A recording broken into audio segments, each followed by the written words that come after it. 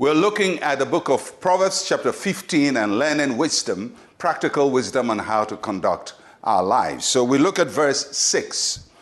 In the house of the righteous there is much treasure, but in the revenue of the wicked is trouble.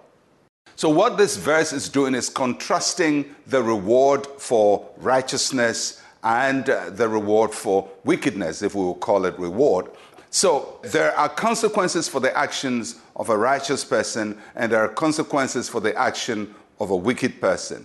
And it tells us that righteous and the wicked receive something. They don't receive the same thing. They receive different things. So what it says is that there is treasure in the house of the righteous. When a person does the right thing, they receive treasure. Now, this treasure comes in many forms. Treasure, of course, the first thing we think about when we think about treasure in somebody's house is that they have money, they have wealth. And that's good, but it goes beyond having money. The treasure of the righteous goes to the reward God gives to the righteous outside of money. A peace of mind, children raised up in righteousness, a happy marriage, getting on well with your life, having good health. And these are all things that God blesses the righteous person with. And sometimes a righteous person may not have a lot of money, but God blesses them with things that the wicked would never have. The peace of mind, the treasure of living a quiet and peaceable life.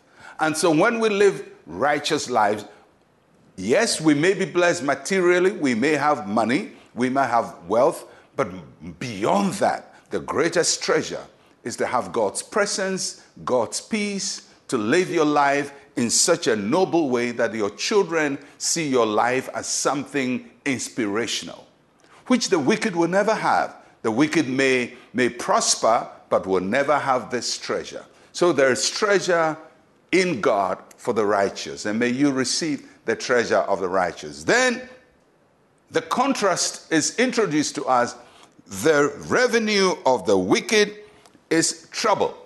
So the wicked may have money, the wicked may prosper, they may be promoted, they may actually work their way up to the top, knock everybody down, destroy people, assassinate people's character, spread lies about people so they rise to the top. But the Bible says their revenue is not the promotion they get, the revenue is trouble.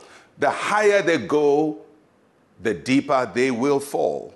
That's what God is saying. So if you act in wickedness, if your way of operating is just destroy people and lie to people, you may get ahead in life. You may make some physical, material progress, but your revenue will be trouble. God will resist you. And when God resists you, he will ensure that your end is not pleasant. And the reason God does that is so that people will not see you as a good example to imitate. But when a person lives right before the Lord, they may not have made all the progress that other people have made, but they would have treasure in their home. And our greatest desire is not that we get ahead in life. It's not that we have so much money, and it's good to have all of those, but our greatest desire is that our lives will be a treasure, will be an example, especially to our children, that they will look at us and wish to be like us. And that is the reward of the righteous. Let's pray. Say with me, Heavenly Father, you are the reward of the righteous. Bless me with your treasures of life. In Jesus' name, amen and amen. Well, I'll catch you again tomorrow. I'm Pastor Mensa, Otabil. Shalom, peace, and life to you.